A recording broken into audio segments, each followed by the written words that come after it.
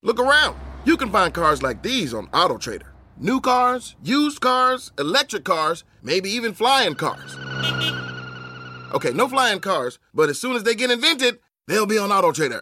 Just you wait. AutoTrader. This episode is sponsored by Privacy. It's like a burner phone for credit cards. To sign up for free and get a $5 credit for anything you want to buy online, go to privacy.com/GOG. That's $5 free to spend anywhere just by signing up. Privacy.com/GOG. Grumpy Old Geeks, a weekly talk show hosted by Brian Schulmeister and Jason DeFilippo, discussing the finer points of what went wrong on the internet and who's to blame.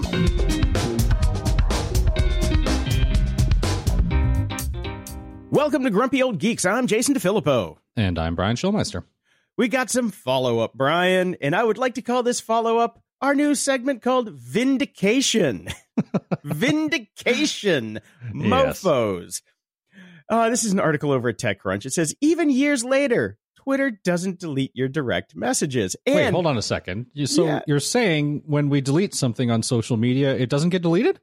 Oh, I wonder where I've heard that before. I wonder where I've heard that before. And what I love is, I swear to God, this writer over at TechCrunch must listen to our show, because it says, when does delete really mean delete?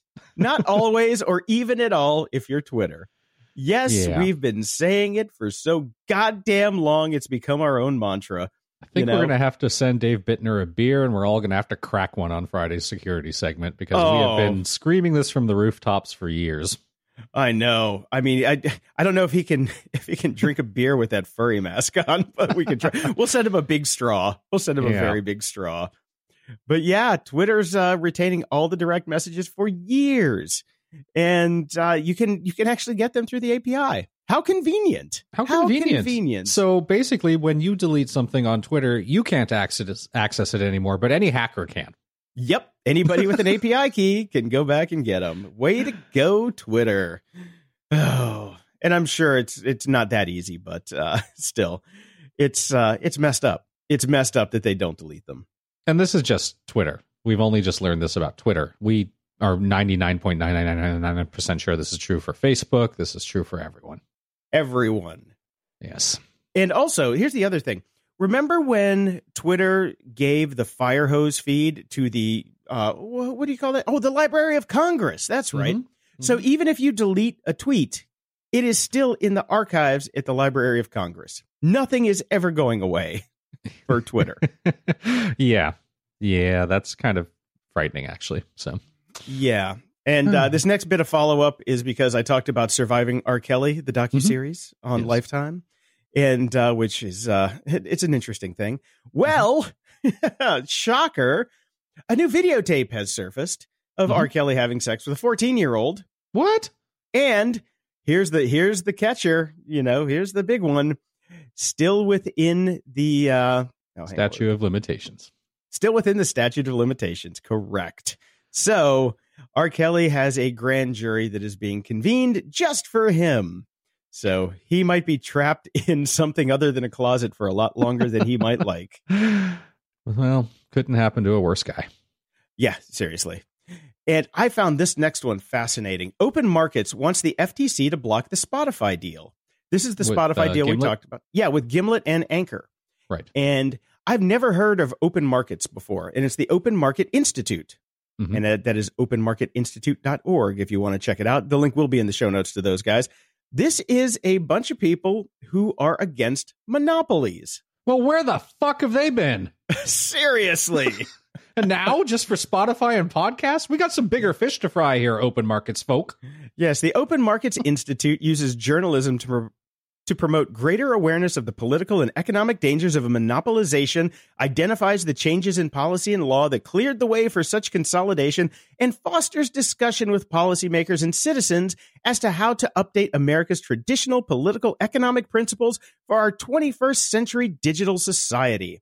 Well, they do have a big post at the top that says Open Markets applauds New York citizens for stopping Amazon raid on city coffers. Well, I've never heard of these guys until this other one came out, because, of course, I care about the Spotify deal because I think it's a load of bullshit. But this is interesting. I'm going to have to go into this. But they do have a whole segment on their website called Monopoly Basics, which is really interesting. And I definitely encourage everybody. Yeah, seriously. Yes, get out of jail free is what most of the monopolies have nowadays. That's what you get. But yeah, it's a whole bunch of articles on monopolies and how they work and why you should stop them, hospitals and workers and all this stuff. So definitely go check that out. That will be linked in the show notes. And but here's the deal. Yes, they want to stop the Spotify deal because they see this as basically ruining the podcast industry. Because podcasting is awesome right now because it is an open platform. You publish an RSS feed and an MP3, and that's a podcast. That's it. But as all of these companies come in and they want to spend huge amounts of money and put everything behind a paywall, well, then things get tricky. So they're saying, do not ruin podcasting because it is almost the last bastion of free speech that we have left to us. So this Spotify deal definitely is going to ruin things for a lot of people, especially with the Anchor side. I don't really, and, I told you, I don't care about the Gimlet thing. That's just what the Gimlet thing for me is what it is. It's no big deal. In fact, in some ways, it's actually kind of a good thing. You and I can argue about that offline. Yeah, we can. Yeah, I need whiskey for that one. the Anchor one is a different story. That's just setting up a whole system, and it's not going to be good for anyone. But having said all of this, if anybody wants to give us a boatload of money and put us behind a paywall, we're listening. We're listening. Yeah. Hey, Daniel Eck, you want to throw us a check? We'll take it. We'll take it. I my morals and the courage of my conviction only go so far. Because once the food's not on the table, my morals and convictions can go out the window. In the news, thispersondoesnotexist.com uses greatest AI. Domain ever. It is. It's pretty cool, actually. Uses AI to generate endless fake faces. This is an article over on The Verge. First off, it doesn't use AI. Okay. It uses machine learning. There we go. But anyways, again, this is the argument that we always have. What is AI? And I guess we have to give up the ghost and just say that, what we talk about as AI is general artificial intelligence, or however it's said. And no. General artificial intelligence is the one thing that's never going to exist. We know that. Right. So, which is, yeah. So there you go. So we're just going to go with the people now because it's just, I'm tired. Yeah, I'm tired of this argument. I've given up. Yeah. So this is a site created by Philip Wang, a software engineer at Uber, and it uses research released last year by chip designer NVIDIA to create an endless stream of fake portraits. It uses it's trained on a huge data set of real images, and apparently, Philip Wang is better at this than Google or Facebook because nobody's made any racist claims about this yet. So he used a good, huge data set of real images using all types of people. Huge. And then uses a type of neural network known as Generative Adversarial Network, or GAN, to fabricate basically new people. Yeah. So these are facial images created from scratch. You can just sit and reload and reload and reload, and none of these people exist. And they all look like 100% completely real people that you would see walking down the street. It is unbelievable. It's pretty cool. I like this. The problem I have with this now, though, here's where the real problem comes in.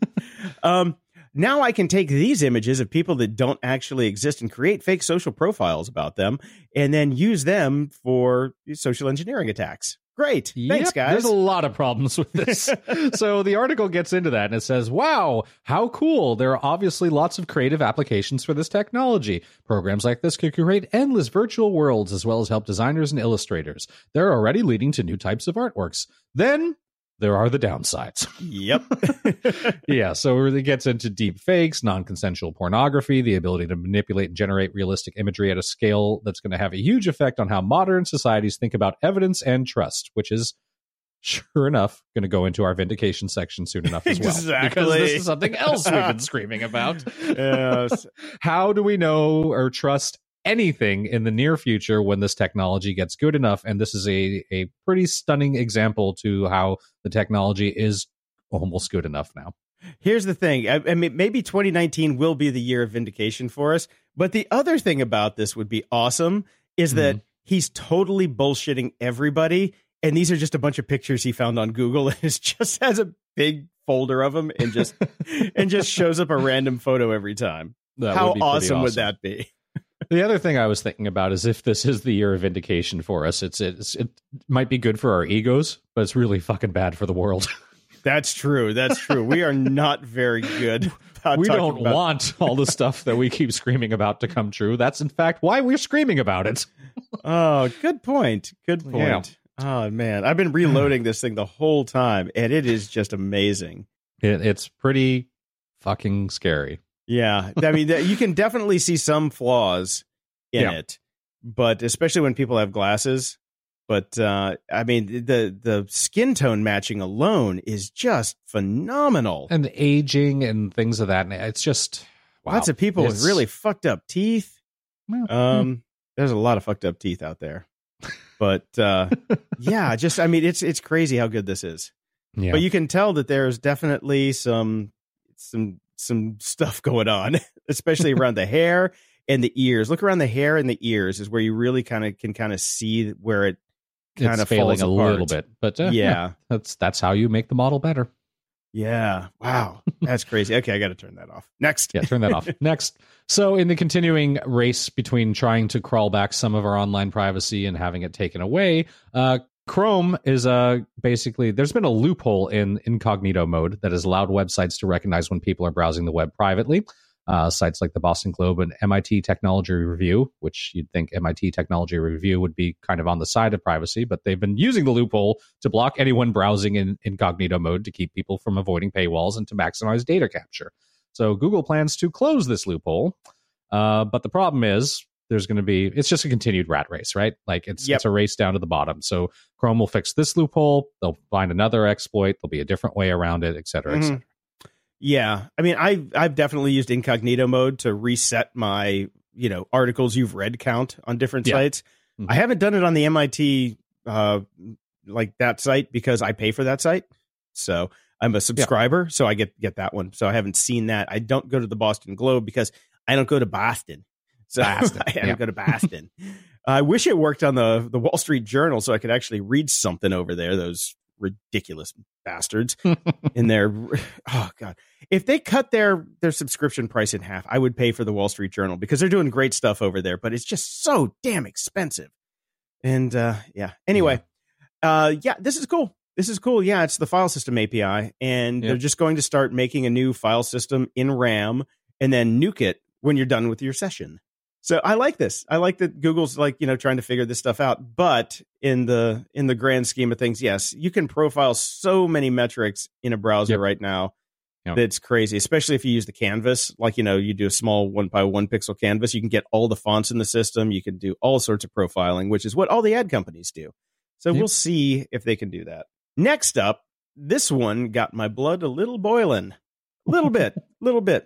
This comes from The Verge. Google is reportedly hiding behind shell companies to scoop up tax breaks and land. I can't possibly imagine that they would do that. Yeah, no, they've been doing it. And this article talks about a new place that they got down in Texas to build a new data center. Mm-hmm. And it was Sharka LLC. Baby Sharka, do, baby Sharka, do, baby Sharka, do, baby Sharka. I have no idea what that was all about. All the parents out there will get that one. Exactly. I figured that was some kid shit going on there. But they opened a new data center in Midlothian, Texas, where I've been, actually, surprisingly enough. Midichlorians? Not midichlorians, Midlothian. Oh, that's a bummer. There are fucking midichlorians. Jesus. Ruined Star Wars. Oh, thank you, Lucas. Thank you, Lucas, for that.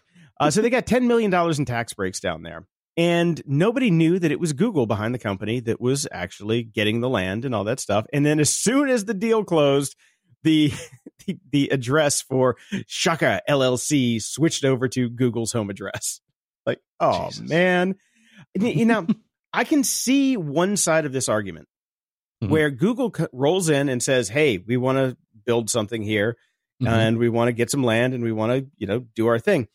And how they can be seen as, okay, here comes Mr. Moneybags. We're going to fleece them for everything they're worth.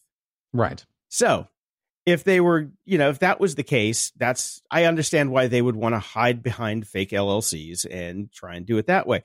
But it's not just that. This $10 million in tax breaks really kind of shines a different kind of light on it. It's like if you came in and paid fair market value and didn't want any tax breaks just because you were Google, okay, that's interesting. But also having the people behind the deal with the city sign NDAs to say that they are not allowed to tell anybody that this is Google, well, then you just lose all credibility whatsoever right there. So what are you going to do? Obviously nothing. No. We're going to do nothing. But I mean, it's the community's pissed off because they didn't get to have like any meetings about this, vote on it, because they just didn't know who was coming to town. It's like, what the hell is going on here? I mean, like they might have voted for it and said, hey, great, Google's coming to town. We're going to get some new jobs. We're going to give them some tax breaks so we can have some, new jobs for the community, because Midlothian, Texas ain't really all that is all I'm going to say. But yeah, this sneaky shit has got to end. It's getting ridiculous. The rich getting richer. Everybody's getting pissed off about it. And we need to just kind of shine a light on this shit. I agree. And speaking of shining a light, another week, another call to regulate Facebook, this time coming from the UK's Digital Culture, Media and Sport Committee, which has been investigating Facebook's role in spreading disinformation. The committee issued a new report this weekend saying Facebook intentionally and knowingly violated both data privacy and anti-competition laws in the UK. Basically, they got it from all those internal emails that they nabbed last fall. Yeah. So the report calls for more regulations and described the company as digital gangsters for how it handles its users' data. I love that. Yeah. So basically, they're saying Facebook is kind of a monopoly and they're engaged in anti-competitive practices. So they're suggesting that Facebook be regulated as a new category of tech company that is not necessarily either a platform or a publisher, which is interesting to us because we know everybody hides behind we're just a platform excuse all the time. Yeah. And by the way, and the whole thing about we're just a platform, as soon as you start deleting somebody's information, then you become a publisher. Yeah, you're an editor. As soon as you edit or delete or anything, you are now publishers. You are now making editorial decisions. This comes down to the safe harbor provisions of the DMCA that we have here in the U.S. They don't have it over there, so they can do whatever the hell they want in the EU. And they're just saying, guys, wait. I'm sorry, the UK is not going to be in the EU for much longer. Oh, you Brexit idiots. Oh, man. Yeah. But yeah, it's interesting that they're going to go after him. And I think a lot of people are going to go after him. This could be bad for Facebook. Here's what they would like to have happen. And if it does happen, not only is it going to be bad for Facebook, it'll be bad for YouTube, it'll be bad for Twitter, it'll be bad for anything that identifies themselves as a platform or takes any user-generated content by Reddit. The company would like Facebook to assume legal liability for content identified as harmful after it has been posted by users. Oh, they're going to fight tooth and nail to make sure that never happens. That would basically end these businesses, to be honest. So I don't see that happening, but it is suggested that a code of ethics, be created to identify what is considered harmful content. Facebook and other platforms would then be regulated to ensure that they don't spread that content. This one seems a bit more likely to me. We come up with this idea that we can use across the platform. Sorry, publishers. And, here's our code. And if anything here gets posted, we will take it down. We will make sure it doesn't get spread. I'm fine with that. I don't think we need to make these things liable. That will basically get rid of them as entities. They couldn't exist anymore. But we need to hold them to the fire a bit more than we are now. So, I mean, this just sounds like the death knell of walled gardens. It really does, because if these things are going to get regulated so heavily like this, they're just not, they can't exist. They can't exist. We're going to go back to the web where everybody has their own website, or, just say goodbye to it, because there's just no way that these giant platforms with so many users can police this much content. It's just, it's impossible. It's absolutely impossible. So we'll see how these things are going to shake out in the future. But yeah, I mean, this is the downside of the walled garden and everybody being on the same goddamn website at the same time, because Facebook is just a fucking website, So what are you going to do? It's also a crappy app. It is. Well, God, that app was terrible. Now, moving on to more Facebook news, the Federal Trade Commission has a new complaint that accuses Facebook of revealing sensitive health data in groups. Oh, shocker. A complaint filed with the FTC is accusing Facebook of failing to protect sensitive health data in its groups. The complaint filed with the agency last month and released publicly today argues that the company improperly disclosed information on members of closed groups. The issue first came into public eye in July when members of a group for women with a gene mutation called BRCA discovered sensitive information like names and email addresses of members could be downloaded in bulk, either manually or through a Chrome extension. Oopsie daisy. Well, of course they can. Of course they can. It's a public forum. Well, it's a closed group. It's a closed group on a public website. How much do you want to bet that insurance agencies are hiring hackers, have been hired hackers, have people going out and collecting all this information? They'd be stupid not to, right? If this information is out there, if you can get sensitive public health information and tie it to names and addresses, you would be stupid as an insurance company not to be collecting it. Insurance agencies in the next 5 years are going to become the new Facebook. That we are going to have to regulate the shit out of what insurance companies can gather online from your social media profiles and things like that. Yep. So this whole in the meantime, if you've got a disease, don't join a group for it. Yeah, just sit in a closet by yourself and just die alone. And because God knows the medical industry isn't going to help you right now either. Yeah. Oh, jeez, we're getting cheery again. And Instagram's fundraiser stickers could lure credit card numbers is the title of this horribly named article over at TechCrunch. What a terrible title for that. So what they're going to try and do now is inside of Instagram in the app, you can create a sticker that says donate. But people need to have their credit card associated with it.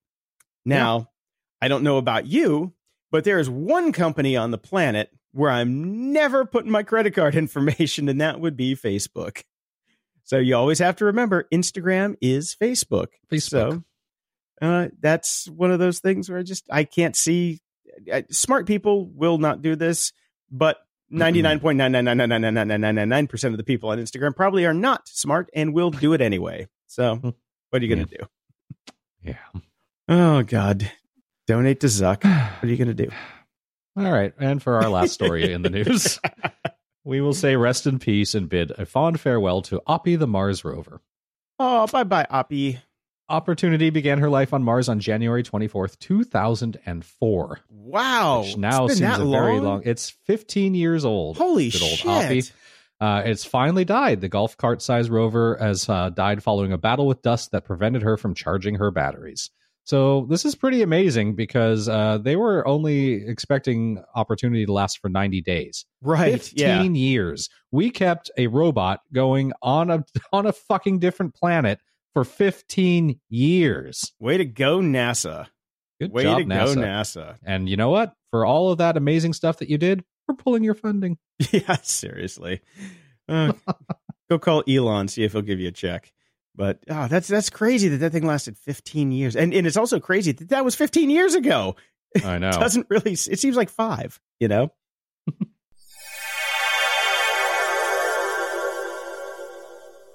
This episode is sponsored by Privacy. Privacy is the first payments product that keeps your personal information private while being even more convenient than using a regular credit card online.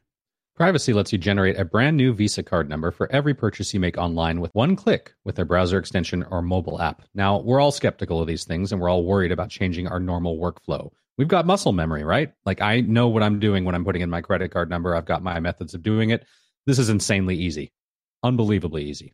Unbelievably easy. That browser extension shows you a little widget in the credit card number that says, do you want to make a new credit card? I'm like, yes, I do. Yes, I do. It's so cool. It is so cool. And look, we all buy stuff online more and more, and Privacy gives you a temp credit card number for every site that you buy from. Never forget to cancel subscriptions or trials ever again. That alone is worth the price of admission. And Brian, did we mention the price of admission is free? Just like our podcast. Just like our podcast, yes. Because they make their money from the debit card transaction fees that everybody else gets when they make a debit card transaction. It is so cool. And I just love these guys. You know how skeptical we are of free services here on GOG, particularly me.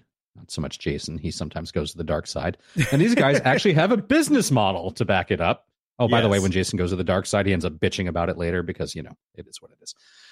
This has a business model, so they get our seal of approval. We can actually trust these guys. Jason actually reviewed this product when they first launched, and we're not just pimping the product because they paid us. I'm now an actual customer too, after Jason hounded me forever to do it, and I love what they're doing and the ease of use in doing it. It is a fantastic idea. It's a no-brainer. Yes, it's fantastic, and we're going to have Bo from Privacy, who is the CEO, respond to some of your questions on Feedback Loop soon. So it's a really amazing service.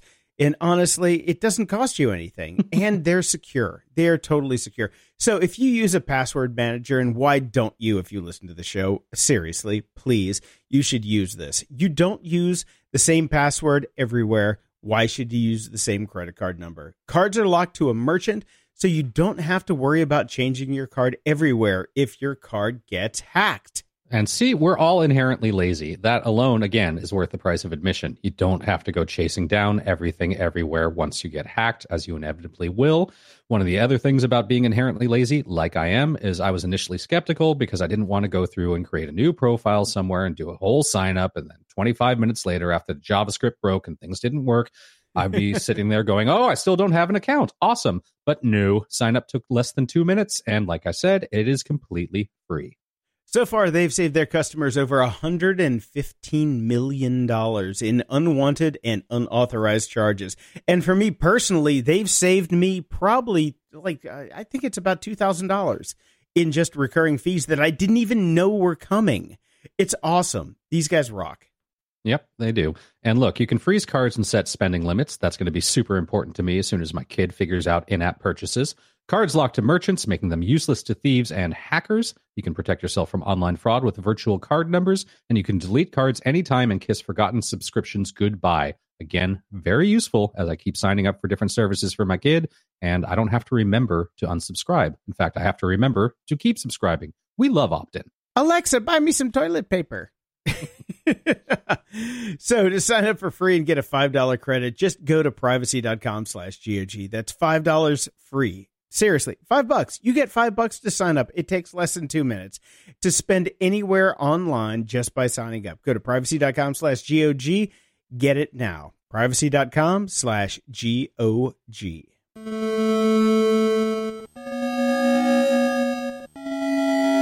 Media Candy.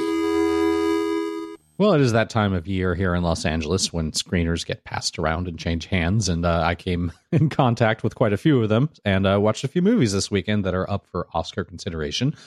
First up, I finally saw Bohemian Rhapsody. Oh, what'd you think? I thought it was a good movie. Yeah, it was. Didn't think it was a great movie. Nope, not by any stretch of the imagination, but it was a good movie. There is only one thing that I think it should be nominated for, and that is the casting director, because whoever cast this movie nailed it. They look so much like the members of Queen. It's ridiculous. Yeah. And Rami Malek he was spot on. Little bit too buff. Actually, but he bumped me a little bit. Not the buff thing. The teeth were a little bit too much. Yeah. Just slight. They went slightly too much, and it was really hard to concentrate sometimes because you could tell it was almost like it was pushing his cheeks out. They made them so big. I thought those were his real teeth. It back just a bit. I thought those were real. I thought those were his real teeth. Yeah. Because he does kind of have fucked up teeth. But anyway, seriously, if you go back and do that side-by-side comparison to the Wembley show, oh my God, he just nailed it. He nailed it. Yeah. It was really great, and I really enjoyed the movie. And if you're, I wasn't a huge Queen fan, but obviously massive hits, great songs, and it was a fun movie to watch. Obviously, approved by the band. Everybody looked good. Yeah, so. It was made by the band. So yeah. Take that with a grain of salt. But either way, I've always been a huge Queen fan. I like my second album that I ever bought was a Queen album, as a kid. Mm-hmm. So I've always been a huge fan. So I really enjoyed the movie. It was definitely popcorn. It was not really the real story because the real story is really not as fun as Bohemian Rhapsody was, because especially his time in Germany. It was not even, they showed like 2 house parties. It's like, it was not like that at all. It was bad. So anyway, I'm glad you liked it. Yeah, it was good. And the other movie that we watched was On the Basis of Sex, which is the true story of Ruth Bader Ginsburg and how she got her start. It is the year of Ruth Bader Ginsburg, apparently. And just for the record, as I'm getting older, if anybody decides to both make a documentary and then an entire Oscar-nominated movie about my beginnings, I'm thinking I'm probably dying soon. Yeah, seriously. Hey, but she's So coming hang back in to there, Ruth. She's coming back to work. She's coming back to work, so that's good. I saw her on TMZ this morning saying she's coming back to work. So come on, Excellent. Ruth. Well, this is a very, very, very good movie. I really enjoyed it. I didn't think it would be that interesting or that great or that compelling, but it was. Again, casting phenomenal in this. Every character was great. It was really engaging, even after watching, the notorious RGB, RBG. RBG. Yeah. Yeah. I always get them backwards. I'm like RGB, I'm thinking CMYK. about my old RGB monitors. Exactly.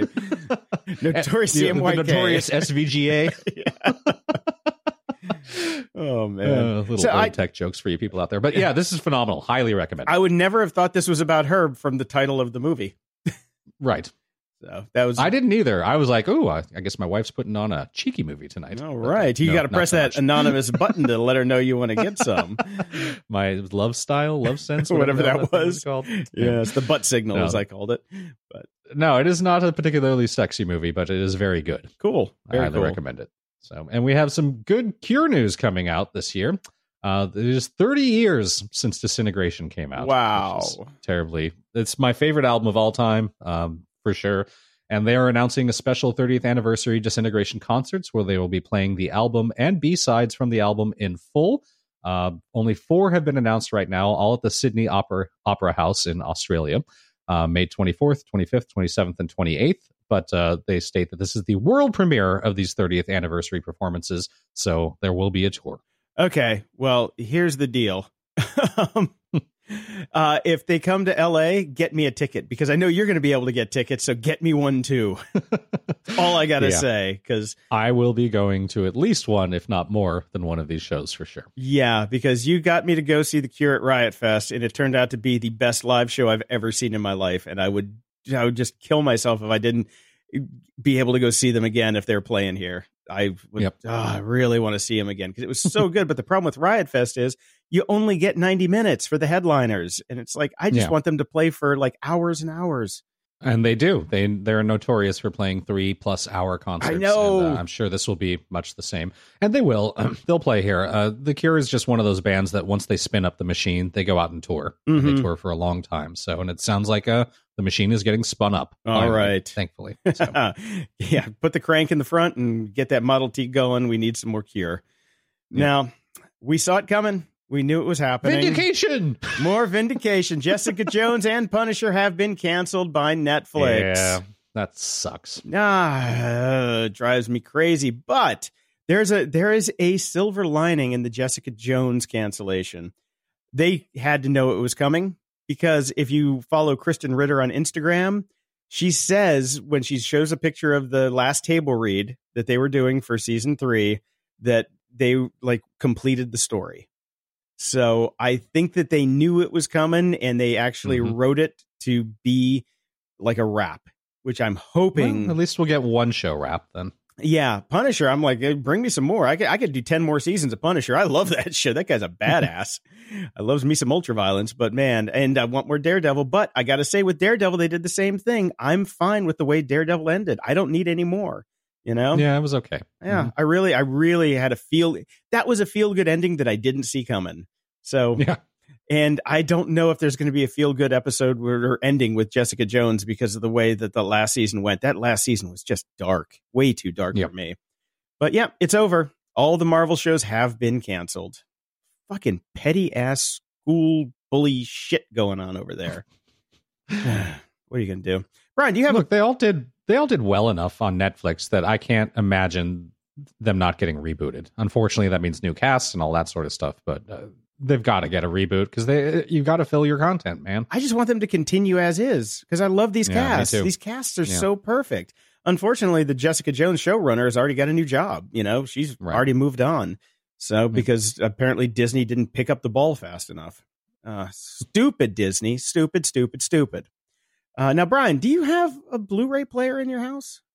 I do. That's how I've been watching my my Oscar screeners. Okay, gotcha. I have got a couple old Sony ones, and I sold one at a garage sale last like 2 months ago for like $5. My Xbox has a Blu-ray player, but I don't know a lot of people that have Blu-ray players anymore. And it's going to be harder to get them now because Samsung has decided to stop selling Blu-ray players in the U.S. Okay. It's kind of crazy. If you look at the numbers, they're just dropping precipitously because streaming. That's really it. Well, look, the only reason I still even have a DVD player, or I guess I should just call it a Blu-ray player, whatever, in my house was because we had a DVD of Love Actually, and every year at Christmas, my wife absolutely has to watch that movie like 15 times. If it wasn't for that, the Blu-ray probably wouldn't have made my last move when I bought this place and moved in. It would have been dumped out with everything else because I haven't bought a DVD in years. Even most of the Oscar screeners now are done via apps and streaming. It was kind of random that I was just handed a box of DVDs for Oscar screeners this year. So yeah. I don't need it really. Don't all the gaming systems play DVDs now? So you don't need a standalone DVD player, right? Yeah, my Xbox One plays Blu-rays, so I don't really need one. There you go. I did buy a bunch of my favorite movies on Blu-ray, though. I've got a little library of all my favorite movies on Blu-ray just to have them in case I want to watch them sometimes, and then I can just play them on my Xbox. But most of them, though, I've got ripped that sit on my Synology, which is my media center. Right. I was like, you can just rip Love Actually or get it from Sweden and not have to have the player sitting around, probably pulling Phantom Power, or actually, no, sorry, it's not Phantom Power, it's Vampire Power all year long. Yep. Get rid of the damn thing and just put it on your laptop and just stream it with a stick like everybody else does. But exactly. Yeah, it's just, Blu-rays and physical discs are going the way of the dodo, just like CDs. I don't know anybody that has a CD player in their house anymore. It's crazy. Yeah, I don't at all. If somebody gave me a CD, I'd have to go out to my car. And it's even surprising my car still has a CD player in it. My new one doesn't. I just got rid of my Escape, and my Explorer does not have a CD player, period. There's nothing. So, the discs are dead. Yes, they are. Oh, man. Shit. I just realized I left a couple discs in the damn player in the car that I turned in. Oh, man. I left some Jesus Jones in there, and I left this is going to sound kind of funny, but remember our friend Jeff Koga? Yeah. Yeah, he made me a CD of the Buffy the Vampire Slayer musical episode. That was in my car, and I don't have it anymore. Damn it. Well, you don't have a CD player in your car anyway. I couldn't play it if I wanted. What difference does it make? I couldn't play it if I wanted to. Oh, man. Oh, that's funny. I just totally spaced on that. I'm like, I left all those CDs in there because it was like a 6-changer and it was full. Oh, well. I do want to talk about my new favorite podcast called The Darknet Diaries. A show fan sent this in a couple months ago, and I subscribed and I listened to a couple of them, and I just listened to the latest one this morning. And man, is that a good show. It's a really good show. They've only got like 32 episodes. It's one guy that does it, and he talks about all these stories from the dark web, the dark net, and things like that. And this is like the latest one is about a Russian carder who is stealing credit card information from all these local restaurants and causing all sorts of havoc. And I'm not going to spoil it, what the ending is, but you should definitely check it out. The thing that pisses me off is he makes more than twice as much as we do on Patreon, and he's only got 32 episodes. God damn it. So get on it, people. Patreon.com/GOG. Help a brother out, or two. Yeah. Jason needs to get a portable CD player for his new car. At the library. I'm reading a new book by Peter Clines, who we love. We love Peter Clines. It's called Dead Moon. Now, I'm about halfway through it. I just wanted to do a shout out this week to it. So if anybody wants to get it, it's Audible only. It is only available there. This is one of their productions where it's the same guy that did 14. And I think the other book was called Fold, if I'm not mistaken. Okay. And I loved those books. It's actually a series. It's called the Threshold series, which I didn't know.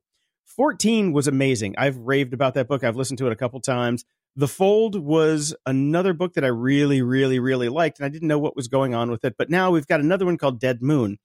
This stuff is basically like sci-fi Cthulhu porn. because it's about the ancients. It's all about the ancients, which is really cool. Okay. It's really cool. And Dead Moon, so far, all I got to say is moon zombies. You got moon zombies. It's awesome. It is really awesome. So I'm really, really enjoying it. It just came out on February 14th. It's a longer book. It's 11 hours and 23 minutes. So not short. It's not the longest of his series, because 14 was the longest, and I really, really, really loved 14, and I really loved The Fold too. These are all like great Peter Cline stories. So if you're a fan of Peter Cline's, definitely get into it. Paradox Bound was another good one, but his whole X-Heroes series as well. I loved that series. That was so good. That whole thing. And then he wrapped it really nicely, I thought. But so far, everything that he's written that I've read, I've loved. So excellent. Yeah, highly recommended. You're not going to ever get it because you won't listen to an audiobook.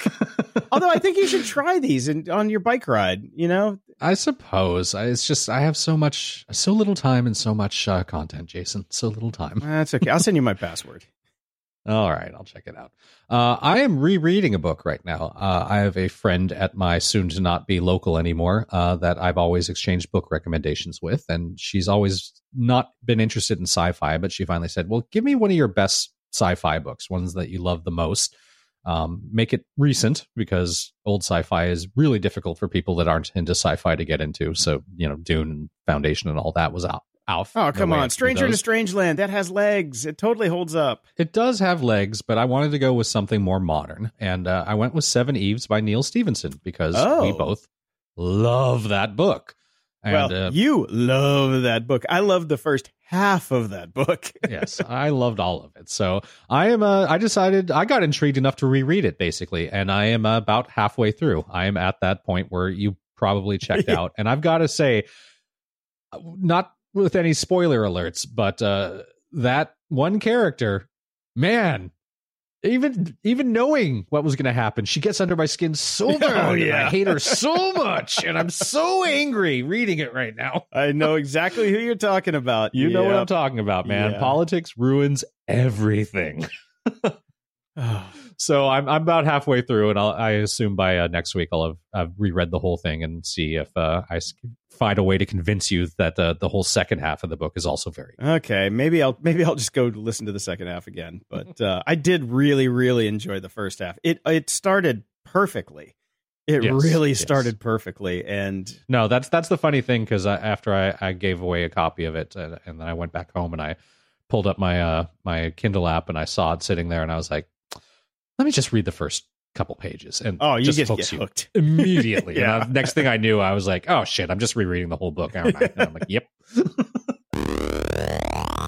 Moron of the week. Oh, Lifehacker. You hate yourself, don't you? You just hate yourself because you just keep reading Lifehacker. I need to unfollow Lifehacker on Facebook, but then again, how else would I get a gem like this? Oh my god, I'm scrolling through this right now. And if you could see me, my jaw is probably on the floor. I don't know where we're at in society to actually have this, but I guess this is where we're at now. So it's an adult's guide to hygiene for those who weren't taught growing up. Okay. I guess we're looking at you, millennials. If you haven't figured out how to shave, shower, shit, brush your teeth, if you haven't figured out the basic essentials you need, like deodorant, mouthwash, this article's for you. Wow. Yeah. This is crazy. This is insane. This is insane. How to shower properly. How to shave effectively. Okay. Well, the shaving thing that's a time old, argument, but how to shower? Yeah. Okay. I'm just saying, you got to stop this, Brian. This is an unhealthy addiction for you. This is seriously an unhealthy addiction to Lifehacker, because this site is garbage. It is garbage. I know. I can't stop. Stop. Okay. I think I'm the moron of the week. You might be. You just might be. Although I have a contender with you, which makes me so sad. Mm-hmm. Jesse Smollett from Empire. Yeah, what the fuck is going on with that? Dude. I never watched the show. I don't know the dude. I don't care either way. I love the guy. But- He's my favorite character on the show. But and I even tweeted about this when this whole thing came out where he was attacked by MAGA racists and, got covered in bleach and had a rope shoved around MAGA. his neck. MAGA. Because when you said MAGA, I was like, my mind went manga. And I was like, imagining the tentacle porn people coming after him. It's kind of the same disgusting people. Okay. That's fine. But it turns out that, today is Tuesday when we're recording this, and a grand jury is being put together so he can testify, because it turns out that he probably staged the whole attack on himself because he wasn't getting enough recognition about some racist letter that he got in the mail. And no, I'm just like, you are one of the stars of one of the greatest shows on TV right now. And there's one person that's getting written off the show at the end of the end of this season, and nobody knows who it is. And he was kind of worried that it might be him, which is stupid. He's like the favorite character of everybody on the show. And it's ridiculous. But this whole thing, it's just like, it's coming out. These guys who the cops grabbed, these two brothers, like these two Nigerian brothers who ended up, one of them was on Empire. One of them was like a personal trainer. And they came out and said, no, we actually practiced the attack days before. Yeah, no, it's really, really bad. I mean, this guy is just, he's got to be not smart. Because why would you throw away such an amazing career? He's an amazing musician, can sing like an angel, and is on one of the best shows on TV. And he did this stupid ass thing. Well, allegedly did this stupid ass thing. Mm-hmm. I'm hoping that there's a Hail Mary out there somewhere that's going to come through, but signs point to no. So for me right now, Jussie Smollett is the moron of the week, because we talk about this every day in the house, like over coffee in the morning. Me and my roommate were just like, because we read all the articles in the morning on TMZ or the New York Post or wherever everybody's posting about it. And it's just like, we're shaking our head. Why would you throw away such a beautiful, brilliant career over something so stupid? So sorry, Jamal Lyon, but you are my moron of the week. Feedback loop. Over on Patreon, we have some new subscribers. We got Sarah, we got Bob the Bear, Runner 609, Peter, Lonnie, and Richard. And Ben also writes in, hey, GOG, with the upcoming release of Captain Marvel in March, this will either bring back fond memories or trigger PTSD. Also, if you could pimp my podcast over at the nerdherderpodcast.com, I'd appreciate it. Thanks, boys. Ben. Yeah, PTSD mostly, but I feel like I'm going to have to watch these last two because they're the last two, right? Yeah. But I'll wait and probably see them on a plane because I just don't care that much. Would that be a plane from Sweden? Yes. So my prediction right now, Quantum Realm, half the characters are going to come back except for the actors that don't want to come back. Death of Iron Man. There you go. Yeah, Iron Man's dead because we know we have a new Iron Man. Captain America. And Captain America. But there you go. What you going to do? Yeah. What you going to do? Yeah, what you going to do? A bunch of really sad people are going to be all upset. Yeah. So there you go. Bunch of rich people that are actors are going to get more money, and these characters never existed anyway. So, okay, there you go. Yes. Okay, moving on. Over at PayPal, Linda also sent in a donation. So thank you very much, Linda. Thank you so much. We got 2 new ratings over on Facebook, so thank you. Or I guess they call them recommendations now because, change things. Glenn says, listening to these guys is like having a renegade angel and devil on your shoulder who, after being fed years of horse shit, discuss world issues as kindred realists without towing the line or kowtowing to PR flim-flam. I like that. Thank you. Yeah. And Tim says, always enjoy listening to them discuss the state of technology and the internet. Thank you, both of you. Over on Twitter, Third in Command writes in, fraudster steals 74,000 pounds from ex-nuclear scientist's pension. What a bunch of dicks. What a bunch. And he says, if you ever needed motivation to work in cybersecurity, read how these scumbags stole from this 84-year-old cancer son. Yeah, people are just turds. Terrible. Yes. Also from Third in Command, he said, I sold my Renault Zoe EV a year ago. The dealer and manufacturer did nothing to clear down the connected account or app. I deleted it all, I thought, but still get the emails as someone has connected it to charge every day. Oh, how annoying is that? That's annoying. And Mitch sent us a couple different tweets getting into this thing, but basically he sent a few links at the end. It's a thing. With BMW, you can disconnect from the head unit. With other brands, not so much. And there's a couple different articles that'll be in our show notes about it. But yeah, basically, some of the apps for like Land Rovers and some of the other ones, there's nothing you can do about it. With BMW, it's a RTFM thing. You have to read the fucking manual, and apparently dealers don't bother, so they don't tell you. But you can go through kind of an arcane, crazy thing through the app to disconnect the app from your car if you're going to sell it. So interesting. At least BMW thought about it. Okay. They're just not really letting people know. So, and also a little follow up on my Ford. You cannot actually authenticate the app for all of the different features until you plug the phone into the USB console. So I can put the VIN in and it will like give me the basics, but I can't actually do anything with the car, like find out where it's at, see all the data or remote start until I plug it into the actual car. Now, yeah, that's good. That's a bit of security. And it's physical. De-authenticated it. Yeah. I don't know about the de-authentication, but the authentication is all physical based. You can't do it over Bluetooth. You have to literally plug the phone into the car. Gotcha. And Barrett writes in over on GOG Podcast on Twitter, it was only a matter of time. Woman accused of dragging dog behind electric scooter now faces charges. Good. Die in a fire, you bitch. That's all I got to say. I watched the video and she's like holding up the dog and like you can see the dog's paws are bloody and she's just smiling. And I'm just like, I hate you. I hate everything about you. And she is now going up on charges for animal cruelty, which she should, and she should go to fucking jail. That's all I'm going to say about that. Right.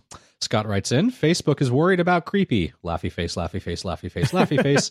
And it's a link. Facebook reportedly demonstrated informal interest in buying the company that made HQ Trivia, but backed off after reports of creepy behavior from its late co-founder. Oh. Or how about the fact that it's just a fucking trivia game? It's just another fucking trivia game. See all of our previous episodes every time a new trivia game came up. Seriously. And Stuart writes in, AI text generator not released, or it has escaped. And this article is the perfect way to cover its tracks, which is very funny.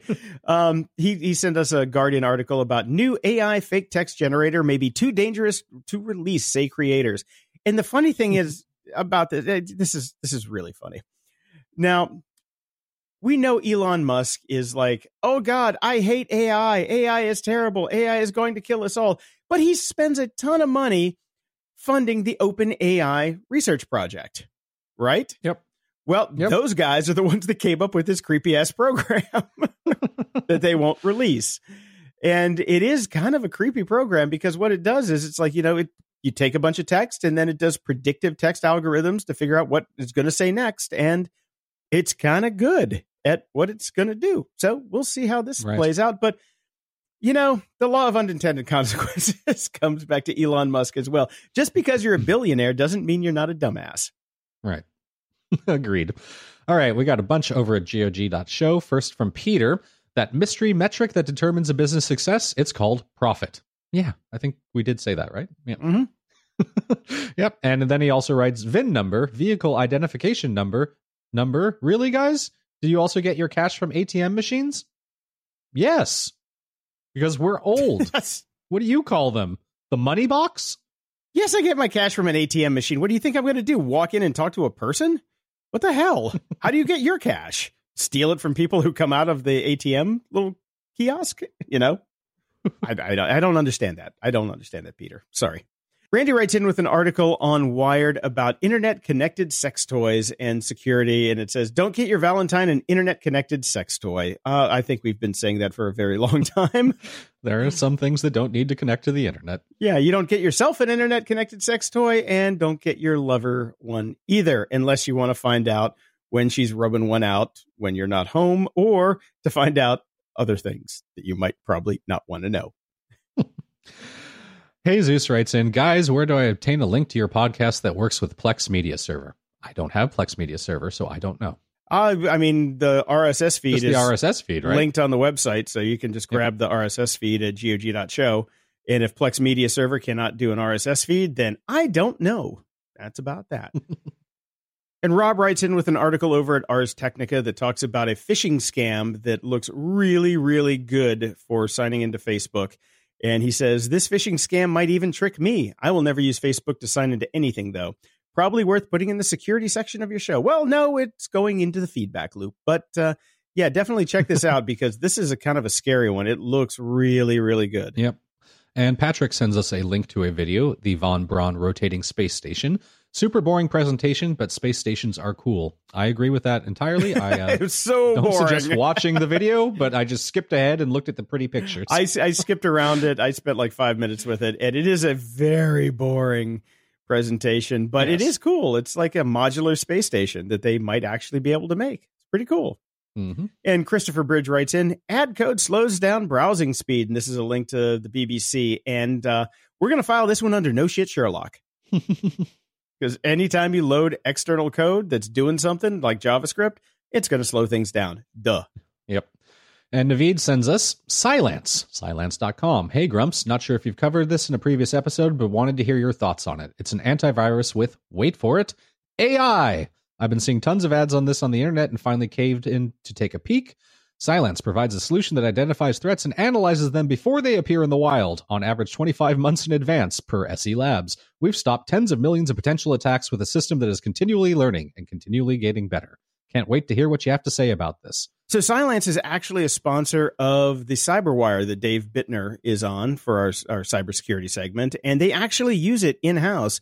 And from what I can tell from what Dave has told me, it actually works really well because it does machine learning, not AI, to like identify threats that are coming to your network and can stop them before they actually become a problem. So from everything I've heard, Cylance so far is right at that cutting edge of using machine learning to stop attacks on your network. So, check it out if you can, or if you need it. I don't need it because nobody's attacking me, of course. But from what I've heard, it is actually a very viable product that actually does work.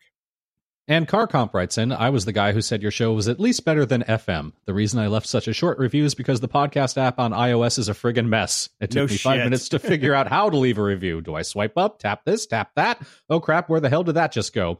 Is it minimized now? Damn it, now it's playing NPR. What the hell? That's pretty much my experience too. On the bright side, I at least was lucky enough to find you guys by accident in that streaming mess of Confoundry. Just to give myself a little credit, I am a software engineer. PHP, C#, begrudgingly JavaScript, even though we all know it's just pretending to be a real language and there's nothing else. Oh God, JavaScript. Yeah. I'm sorry. Now, isn't it called ECMAScript now? Isn't that the is that the new nom de plume? I'm so out of this. With this crap. Yeah, because I remember when Director took over and said we're using ECMAScript, which was basically a subset of JavaScript. Right. And JavaScript. Fuck you, Brandon Ike. Dick. Pamela writes in, hi, guys. I just discovered you a few months ago, and I love your podcast. A quick note regarding quitting Facebook, Brian. This is all for you, Brian. Mm-hmm. Despite what Kashmir Hill has written, I will say that quitting Facebook is one of the best things I've ever done for myself.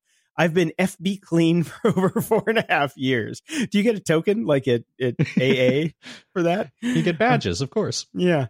I did the 30-day trial in July of 2014. It had become a huge time sucker, and I was constantly waiting for a notification that someone had responded to something I posted, only to frantically open up the app and discover that I had merely received a thumbs up. One day, it just hit me. A huge what the fuck. My exit strategy consisted of merely deciding and accepting that the people who love me will always be in my life and will stay in touch. So on my 53rd birthday in July of 2014, I deleted my account. And what happened after that was even better. Once I quit, there was more texting with those people I mentioned above, but definitely a lot more telephone and face-to-face time. It freed up so much time that I discovered that I had artistic ability, and now I draw and paint. My relationships are true and intimate. All the other people fell by the wayside. I stopped getting twisted up in a ball by every little bit of news. This fall, I cut the cord on cable and have an antenna. Horrors! And I don't even have Wi-Fi at home. Well, that's just ridiculous. You just can't do that. I deleted the Twitter app and probably log on 3 times a year. I can't take the hate. I'm still on IG, but, well, talk about that. But I'll quit that too soon, as it's integrated into the Facebook platform. I have to say I love podcasts, and listening to them reminds me of my grandpa listening to the radio. What was old is new again. Maybe all that's a bit extreme for you, Brian, but all I can say is go for it. Quit Facebook. I think you'll be surprised at how much your life changes for the better. Well, thank you, Pamela. Thanks, Pamela. If we did all that, we wouldn't be able to do a show anymore, and then you wouldn't have a podcast to listen to. This is true. This is true. And one of us, unfortunately, does have to remain on Facebook to promote ourselves and see all the things that we see. So, like I said, I've really scaled back usage, and I'm reaching out to people in different ways these days. But I can't see myself quitting it, at least as long as we're doing this stupid podcast. So yeah, I stuck with it for a while. Good. That's your side of it. I'm going to let you stay on Facebook because I am not going back. And Kevin writes us, hello, I listen to and enjoy your podcast. Recent discussions on a journalist trying to drop Google, Twitter, Facebook, etc. from her life for privacy purposes had me wondering, how much does Google know about the company I work for? Do they know what my company is designing, forecasting, concerned about, etc.? Does it help Google target acquisitions? Yes. Maybe the backlash won't work from individuals crying foul and dropping these services, but from companies who want to keep their privacy. They know everything. I doubt it. They know everything. They know everything. That's fine. Just get over it. Cameron writes in, hey guys, I wanted to see if you had seen Lost in Space and Mars on Netflix. I know you've all mentioned that you like sci-fi in the past, so I figured I would ask you about them. Lost in Space is based upon a show from the 60s, and Mars is like a sci-fi documentary crossover about going to Mars. Maybe you mentioned them previously before I started listening to you. Yes, you definitely missed the boat on that. We both love Lost in Space. They're fantastic. Yep. I have seen every episode of Lost in Space from the 60s because I'm fucking old. And I have not, but I like the new one. You haven't seen all the old Lost in Spaces? No. What? Never. I wasn't around in the 60s. No, but they played them in the 70s. They were on repeat every day. Nope. Oh, my God. Man, you got to go back and watch those. I'm rewatching The Twilight Zone right now. Oh, they're so good. They're so fucking good. The original Lost in Spaces were great. Oh, they were so great. Mars I haven't seen yet because I just don't care about Mars. Tan writes us, hey, I know how much you like the scooters. I wasn't sure if you read this website. And it sends us a link to Hackaday, security engineering inside the scooter startups. I think it's time to hurt them where it hurts, take the batteries, leave the carcass. Yeah, there's no security. That's a good idea, though, because all these dumbasses are still throwing them in the water. Stop it. Don't do that. Hurts the environment. Stop it. Stop throwing the goddamn scooters in the water. It's not good for anybody. Johannes writes in, hey, Grumps, software recommendation Deliveroo. Johannes from Boston here again. If you're looking to ditch 500px, take a look at Koken.me, which is a very polished publishing software. It's not a polished publishing software. You don't say A before software. Sorry. It drives me crazy. Geared for photographers. It does photo galleries, but also written content, has various plugins, and can even do Lightroom Sync, if that's your jam. They allow self-hosting and managed hosting. I've never used them for anything serious, but they seem to be a solid choice for photo portfolio stuff. This is actually the software, not a software, the software that I talked about last time that NodeHost can install automatically. So they have Koken images that you can install. The problem is I went and looked at the open source site and it just hadn't been updated in a very long time. So I don't trust software that has been abandoned by the developers. Yeah, that's never good. All right. Over on iTunes, we got some 5-star ratings. The first from Zara's mom, who I hear has got it going on. Funny and spot on. This is a really good podcast. These guys say what everyone else is thinking. They do it with humor. Love to laugh with and at these guys. Also full of good information. Recommend everyone check it out. Nice. Thank you. The next one is a 5-star from Sarah and Yvonne. Clinical truth with a audio smile. And this comes from the UK. Love it. Love this show. It covers a wide range of news and entertainment from tech and sci-fi spheres. Their experience in these areas shine through in their observations and almost eerily accurate predictions when it comes to all things tech release. Thanks for creating Vindication and distributing Vindication. Oh God, we have to do it like a Braveheart like thing. Just going Vindication. Oh, thank you guys. Thank you. If you want your question or comment read on the show, head over to gog.show/support and send us your feedback or questions that we can read on the air. And if you're so inclined, please head over to gog.show/iTunes and toss us a 5-star and snarky review. And if you're listening to this on the Overcast platform, please, pretty please, click the star next to the episodes so we can get up in the rankings. We're doing really good. You guys are killing it. but we could still, we want to beat ATP. We want to beat the Accidental Tech Podcast because it's just a point of pride that we can beat the guy who wrote the software at his own game. So pretty pleased with Sugar on top. Go click all the stars on Overcast. We would really love you for it. Closing shout outs. Pitchers and catchers have reported spring training starts this week, and I'm super excited that baseball is back. My long sports drought is ending. Go Dodgers. God, again. We got to do this shit again. Yes. Fuck. God. Well, I got a shout out. I was listening to Penn Sunday School this morning, and he was talking about an old friend of mine, Andy Preboy, which was very strange to hear. And apparently Andy has a new song and a new video that was directed by his girlfriend, Meryl Marco, who, if you are a David Letterman fan, know that they were a couple back in the old David Letterman days.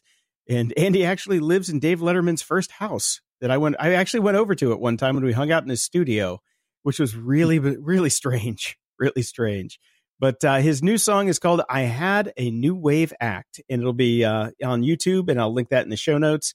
And it's just really fun to see that Andy's still kicking and going because his original musical, White Trash Wins Lotto, was the best thing ever in the history of the world. I'll have that. I'll have a clip from that linked in the show notes as well. It's like there's only one clip that you can find on the internet about White Trash Wins Lotto, and it's mine. So it's really good. He did a bit on Conan O'Brien, and wow, I love those guys. I've met so many great people when he was doing that because Andy walked into my office one morning when Missy and I worked together at Rocktropolis.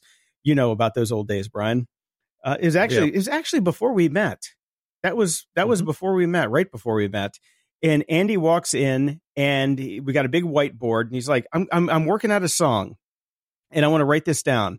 And he starts to write down the how the song is going to work, and he writes down the meat, and then the beat, the tune, and the hook. And then he starts writing little bits under it, and then he starts singing the song, the meat, the beat, the tune, and the hook, repeating the hook like it says in the book, and it just goes on and on. And Missy and I are like, our fucking jaw was on the floor. And that was like when he started to write the musical that became White Trash Wins Lotto. And they played at the Roxy for 7 days straight. And I went to every single showing. I even brought my friend Fabrice Morvan from Milli Vanilli to go see it. And he was just like in love with it. It was so much fun. Did you ever get to see White Trash Wins Lotto? I did. Mm-hmm. It was very good. It was good, wasn't it? Mm-hmm. Oh, man, I miss that. I miss the old days. Andy hates me now, so I can't really talk to him anymore. But, you know, I've done stupid things in my past. But human resources nightmare. Yeah, I am a human resources nightmare. But you know what? Andy is a talented guy who I still love, even though he doesn't love me back. But go check out I Had a New Wave Act on YouTube. And also, I just got to throw a shout out to my show on Jordan Harbinger today, Caesar Milan. We finally got it out today. I worked on it all day, all weekend, and it's out. And Caesar Milan is one of the sweetest, nicest, most humble guys you're ever going to meet.